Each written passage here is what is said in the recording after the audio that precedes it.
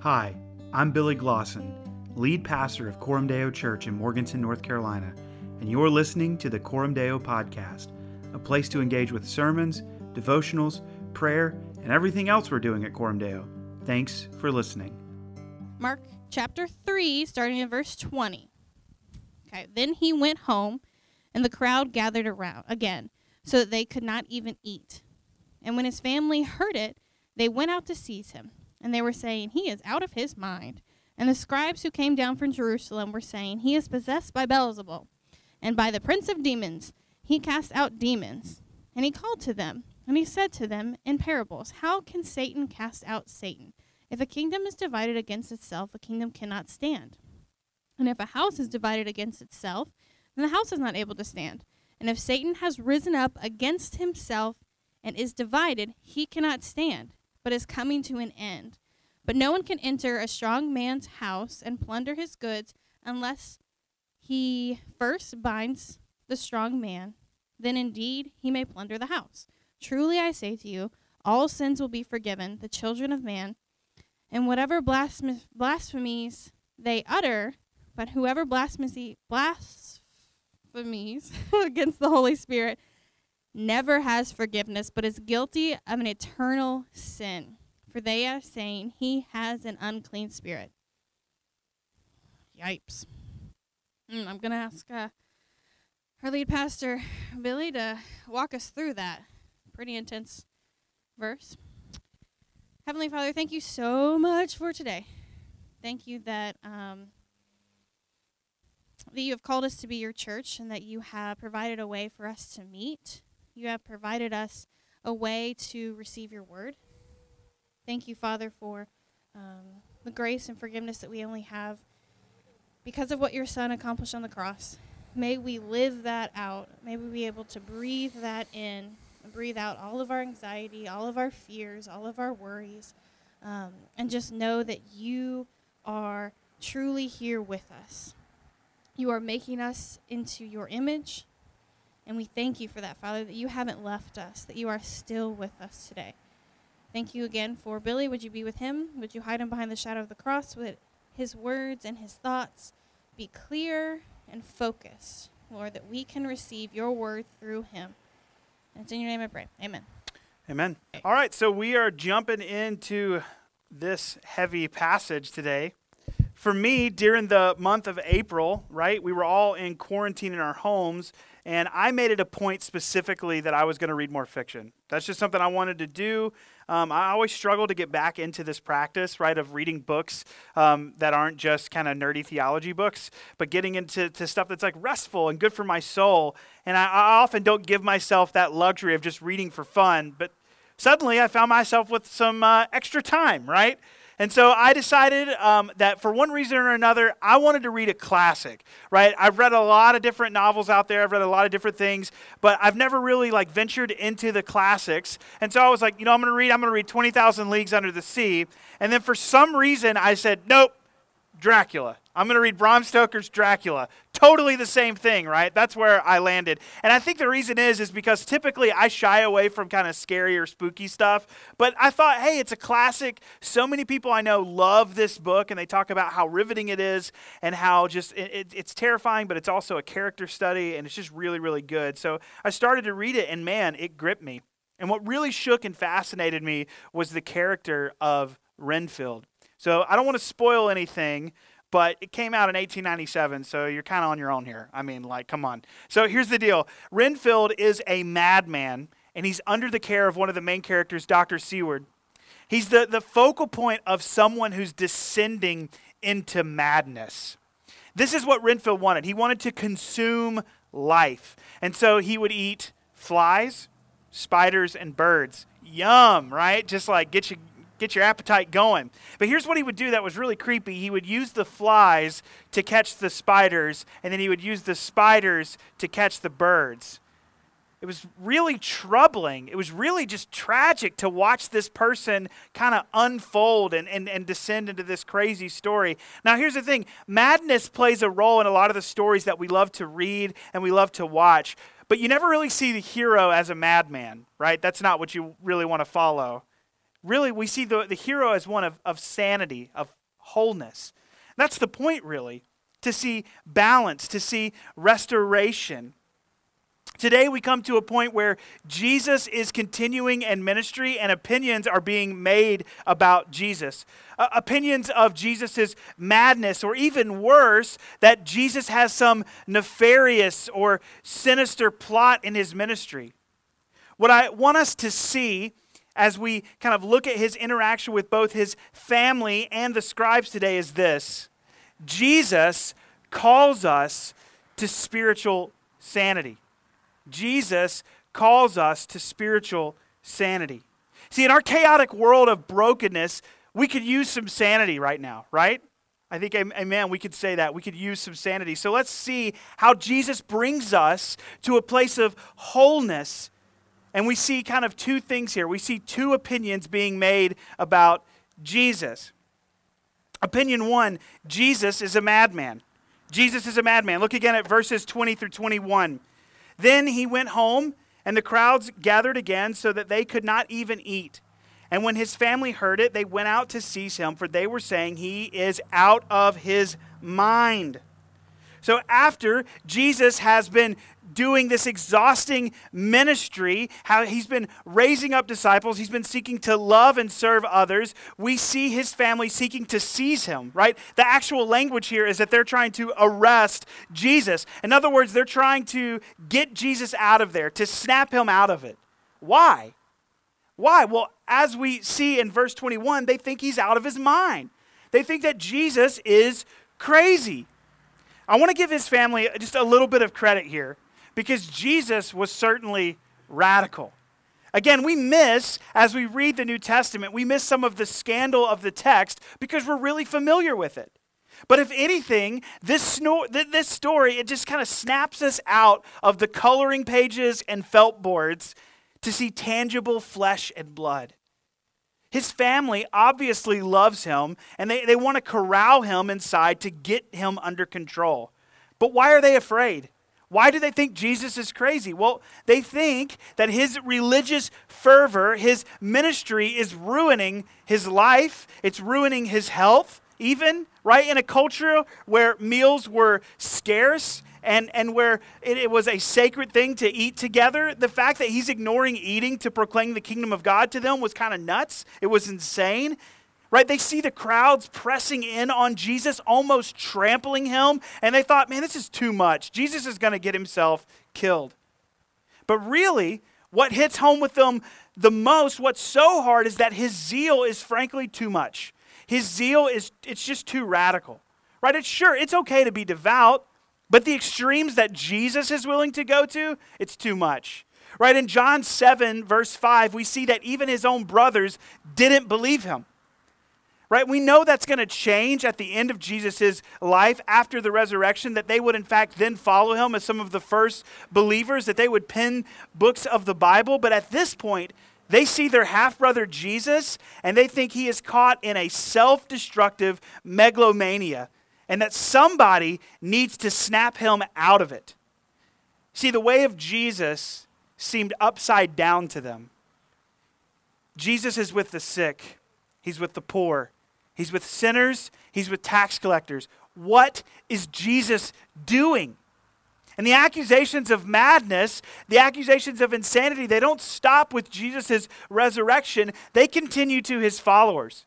Right? When we look at the Apostle Paul later in the book of Acts, he's on his missionary journey. We get to Acts chapter 26, and he's being told the exact same thing that Jesus is being told here. You are outside of your mind. And the same is true. We see similar accusations follow Luther, Bunyan, Wesley, and more. Now let me say this. Given the truth of Jesus Christ and the truth of the gospel, we see that these people are extremely sane. Right? These are people who get the gospel, who knows what it calls them to, and they follow after. If the gospel is true, friends, then those who believe it have aligned themselves with sanity in this truly broken and crazy world. If Jesus Christ is who he says he is, then the sanest thing in the world is to follow him. If Christ calls you and I to total commitment, then anything else, well, that's crazy. Christianity needs more of Christ's madness. The church needs those who with reckless abandon cling to Christ and his call to carry the gospel to the world and make disciples. I mean, how are you following Jesus? Right? We kind of live with this sort of almost kind of polarizing view of Jesus where Jesus is just, he's nice and quaint. And as long as we just, read our Bible maybe once during the week or we show up on Sunday mornings and we check the boxes, that's good. But really to follow after Christ is to follow him with reckless abandon. It's to say that I'm going to make choices of sacrifice so that I can love and serve others because I want to live in the way of Jesus. It perplexes people. It's confusing. It's Christ-like madness. What's crazy is denying Jesus and living as rulers over our own lives. That's exactly what we see here of the scribes in our passage. Right, we come to the second opinion of Christ. The first was that Jesus was a madman, and the second opinion is this, that Jesus is in league with Satan. Look back at the passage, look at verse 22. And the scribes who came down from Jerusalem were saying, he is possessed by Beelzebub, and by the prince of demons he casts out the demons. And he called them to him and said to them in parables, how can Satan cast out Satan? If a kingdom is divided against itself, that kingdom cannot stand. And if a house is divided against itself, that house will not be able to stand. And if Satan has risen up against himself and is divided, he cannot stand. But it's coming to an end. But no one can enter a strong man's house and plunder his goods unless he first binds the strong man. Then indeed he may plunder his house. We come to the scribes, and they're throwing their opinions out as they watch Jesus. Now here's the thing. Scribes are legally trained experts, specialists of the law. They were sent out from Jerusalem to judge Jesus' miracles. And they show up, and their minds are already made up. The first thing they say is that, he's possessed by Beelzebub. Beelzebub was the lord of evil spirits. This is a vicious attack. They're accusing Jesus Christ, of being demon-possessed, of being demonized. They're claiming that a demon controls him and that he is the one that controls him is the one that rules over the evil spirits. The second accusation was that he's casting out, verse 22, by the prince of demons, he casts out the demons. So Jesus, according to them, is a son of Satan. That is insane. That's a huge, huge accusation. Some think that there's even a hint here that he used the name of Beelzebub, perhaps under his breath, to perform exorcisms. This charge reduced Jesus to nothing more than a demonized sorcerer who majored in the black arts. The scribes perhaps said this because, here's the thing, Jesus was doing bona fide miracles. He was doing bona fide exorcisms. You couldn't deny it. In fact, in the account in Matthew, he had just exorcised spirits from a man, and then this interaction happens with the scribes. So while they can't deny the power of Jesus, they refuse to accept that it's from God. And so because of that, if it's not from God, then Jesus has to be from Satan. This makes Jesus, by their account, supremely evil, an arch-fiend, a horribly corrupt tool of Satan. Here's how Jesus answers. Verse 23. And he called them to him and said to them in parables, how can Satan cast out Satan? Jesus illustrates this really obvious impossibility with two hypothetical examples. The first thing he says is if a kingdom is divided against itself, that kingdom cannot stand. And if a house is divided against itself, that house will not be able to stand. Now we know this. We know that divisions do not bring together clear, concise unity, right? When Hannah and I get in a car and say, where do you want to go eat? And she says, I don't know, where do you want to go eat? And then we just descend into chaos where we don't make a decision. We're not unified, right? That's a silly example, but it's the point of this, that there is no way that these two people can be at war against each other working together somehow. He gives the conclusion, and if Satan has risen up against himself and is divided, he cannot stand, but it is coming to an end. The scribes, their charges don't hold up. They're easily dismissed. It doesn't make any sense. Then in verse 27, Jesus tells them what's really happening. He says, but no one can enter a strong man's house and plunder his goods unless he first binds the strong man. Now this is a parable, and Jesus often speaks in parables. And in this parable, the strong man is Satan. His house is the kingdom that he dominates here on earth. His goods are the helpless victims whom he holds in bondage through his demons. And catch this, only one who is stronger than Satan can free the victims, and this is what Jesus has done. Jesus has entered into Satan's domain, his house. He's binding him and loosening the hapless, captive souls. Jesus is appealing to logical arguments for the Pharisees. He's trying to answer their accusations, and he leaves them virtually speechless. And then he gives them a chilling warning. And maybe this is what you guys are thinking. All right, Billy, let's get to the blasphemy of the Holy Spirit stuff. What are you going to say about that? Well, let's talk about it. Verse 28. Truly I say to you, all sins will be forgiven the children of man, and whatever blasphemies they utter. But whoever blasphemes against the Holy Spirit never has forgiveness, but is guilty of an eternal sin. For they were saying, he has an unclean spirit. Wow. The question is, what is this unforgivable sin? This unforgivable blasphemy against the Holy Spirit. Well, first, let's see what it's not, right? It's not cursing the Holy Spirit. It's not taking the Lord's name in vain. Like, those things are bad. That's not what it is. It's not adultery. It's not sexual perversion. It's not murder, even multiple murders, even genocide. Very simply, here's what it is. It is the ongoing, continual rejection of the witness of the Holy Spirit to the divinity and saviorhood of Christ. Let me say that again because that was very technical. It's the ongoing, continual rejection of the witness of the Holy Spirit to the divinity and saviorhood of Christ. What it is it's the perversion in the heart that chooses to call light darkness and darkness light.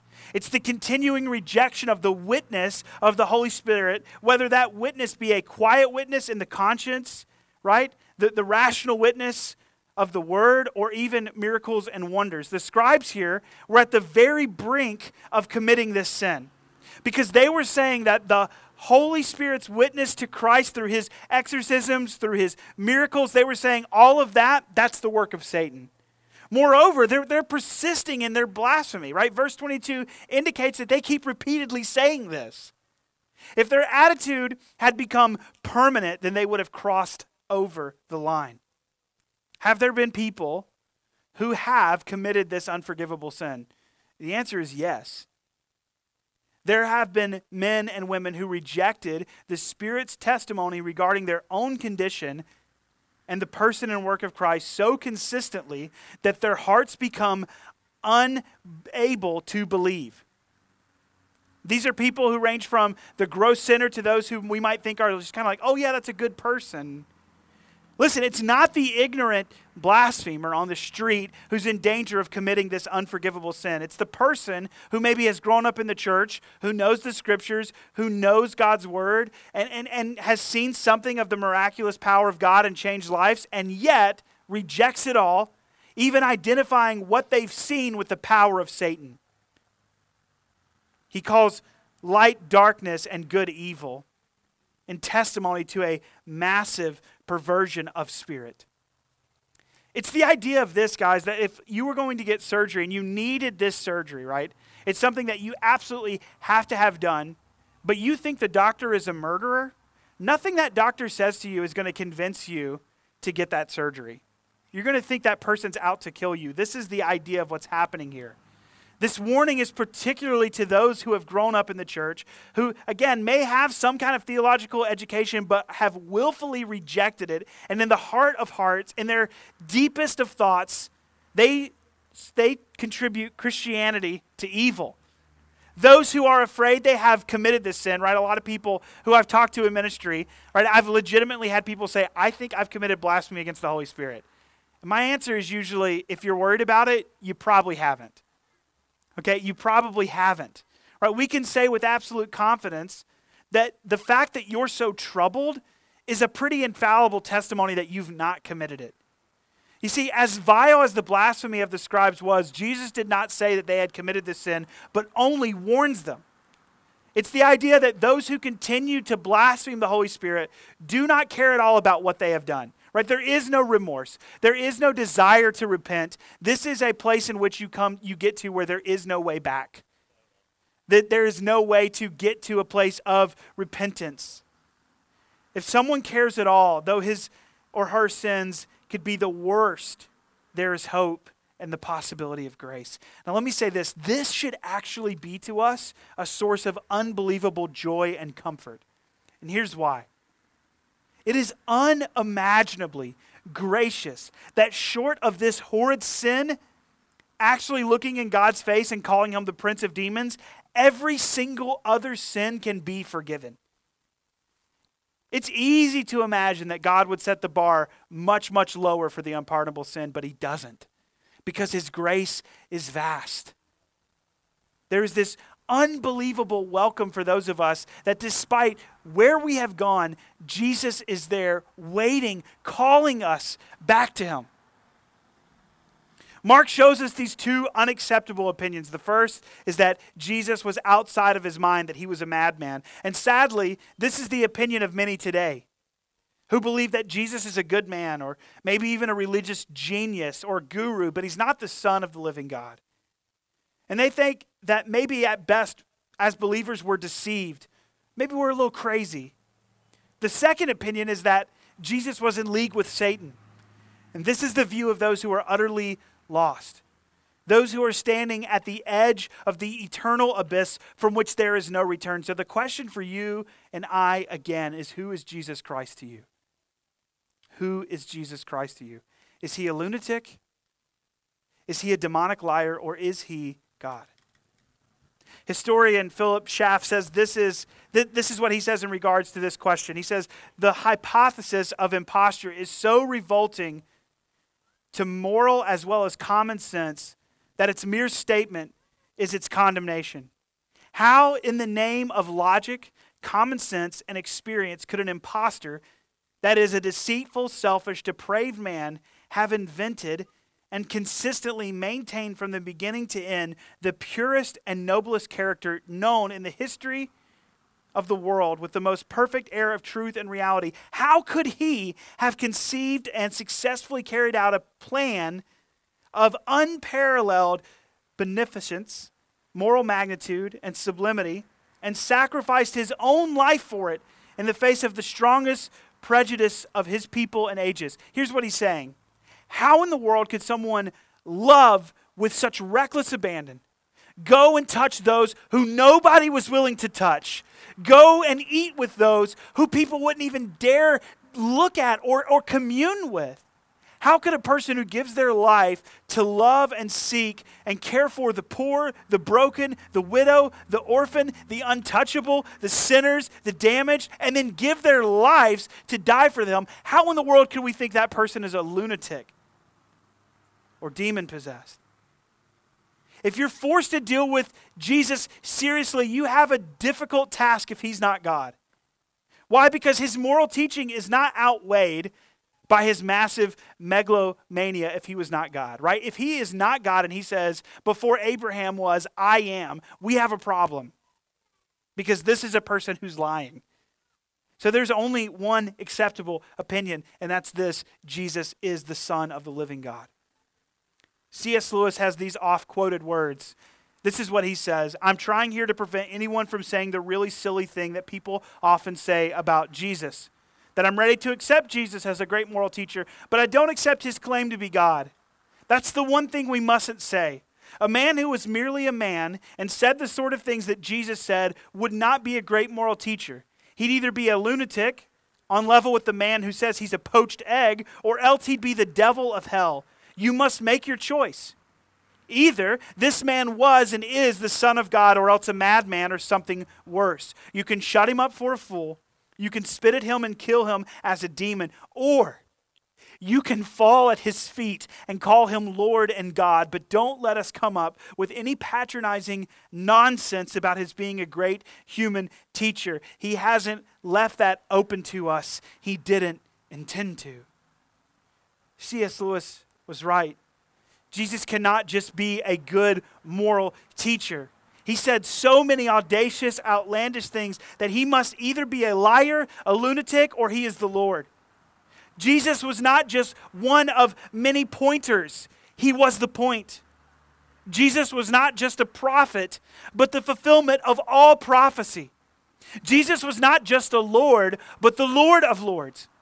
Jesus was not just a godly man, but the God-man. Our world suggests that there are numerous saviors, and they're not all religious or spiritual. The world says, here's what will give you purpose. Here's what will give you meaning. Here's what will help you feel like a better person. Here's what will help you deal with all the guilt that you have in your life. Here's what will give you satisfaction. The list of saviors is ever expanding. Technology, art, diets, sex, entertainment, education, morality, humanitarianism, sincerity, hard work, patriotism, politics. But according to God's work, they do not save. This has always been the offense of Christianity. That you and I are guilty of sin. That we are all in need of a Savior. And that the only Savior who can truly save us is Jesus Christ, the Lord. This was the message. It was proclaimed over and over again in the early church. It didn't matter if the apostles were talking to Jews or Gentiles, servants or masters, ordinary people or religious people, or the highest ranking official in the Roman Empire. The message was the same, and it still is. Repent and believe. Look to Jesus for the forgiveness of your sins. Submit yourself to Him. Open your heart to Him. Trust in Him. Look to Him for the hope, the healing, the new life that only Jesus can give. You see, the scandal of Christianity, the scandal of our faith, is that there is only one way. But the good news is this, that despite all of our selfishness, despite all of our stubbornness, my goodness, the scribes are literally looking at Jesus and saying he's of Satan. And despite all of that, there is still a way. Jesus Christ is King of Kings and Lord of Lords. As the eternal intelligence, right? As a framer of our universe, as the architect and vehicle of the incarnation, He is the supremely sane man. All sanity resides in Jesus. It's actually an exercise in saneness to trust Him. It is in growing in our sanity as we commit our life to Him. See, in light of His claims and the full revelation of Scripture, any other life is crazy. This is why Paul says in Romans 12, I appeal to you, brothers, therefore, by the mercies of God, to present your bodies as living sacrifices, holy and acceptable to God, which is your spiritual worship. The supremely sane life is one that is totally committed to Him. Perhaps this morning you need to step into spiritual sanity. There's been a lot that could drive you crazy. Maybe you've been scrolling on your phone. Maybe you've been looking at the news. Maybe your heart is heavy. Maybe you're just broken at the state of the world. Maybe you're just so ready for things to kind of shift back to normal. You just want to eat dinner with your family. You see, the supremely sane life is one that is totally committed to Jesus.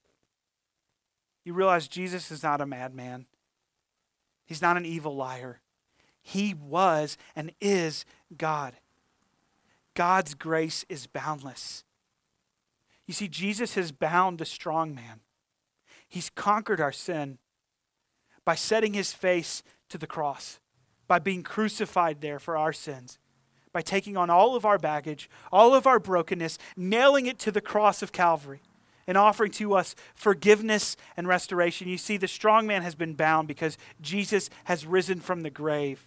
His heel was bruised, but He crushed the head of the serpent. And He is calling us to follow Him. So will you follow Jesus this morning? Let's pray. God, we're so grateful for your word, that you meet us, Lord, that you teach us, that you show us, God, that you are a God who loves greatly, that you are a God who extends unbelievable mercy.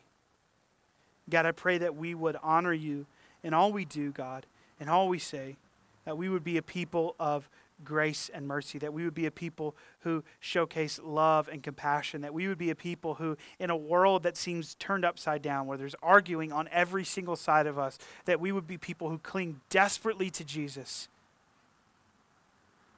that we would say, sweet Jesus Christ, my sanity, my clarity.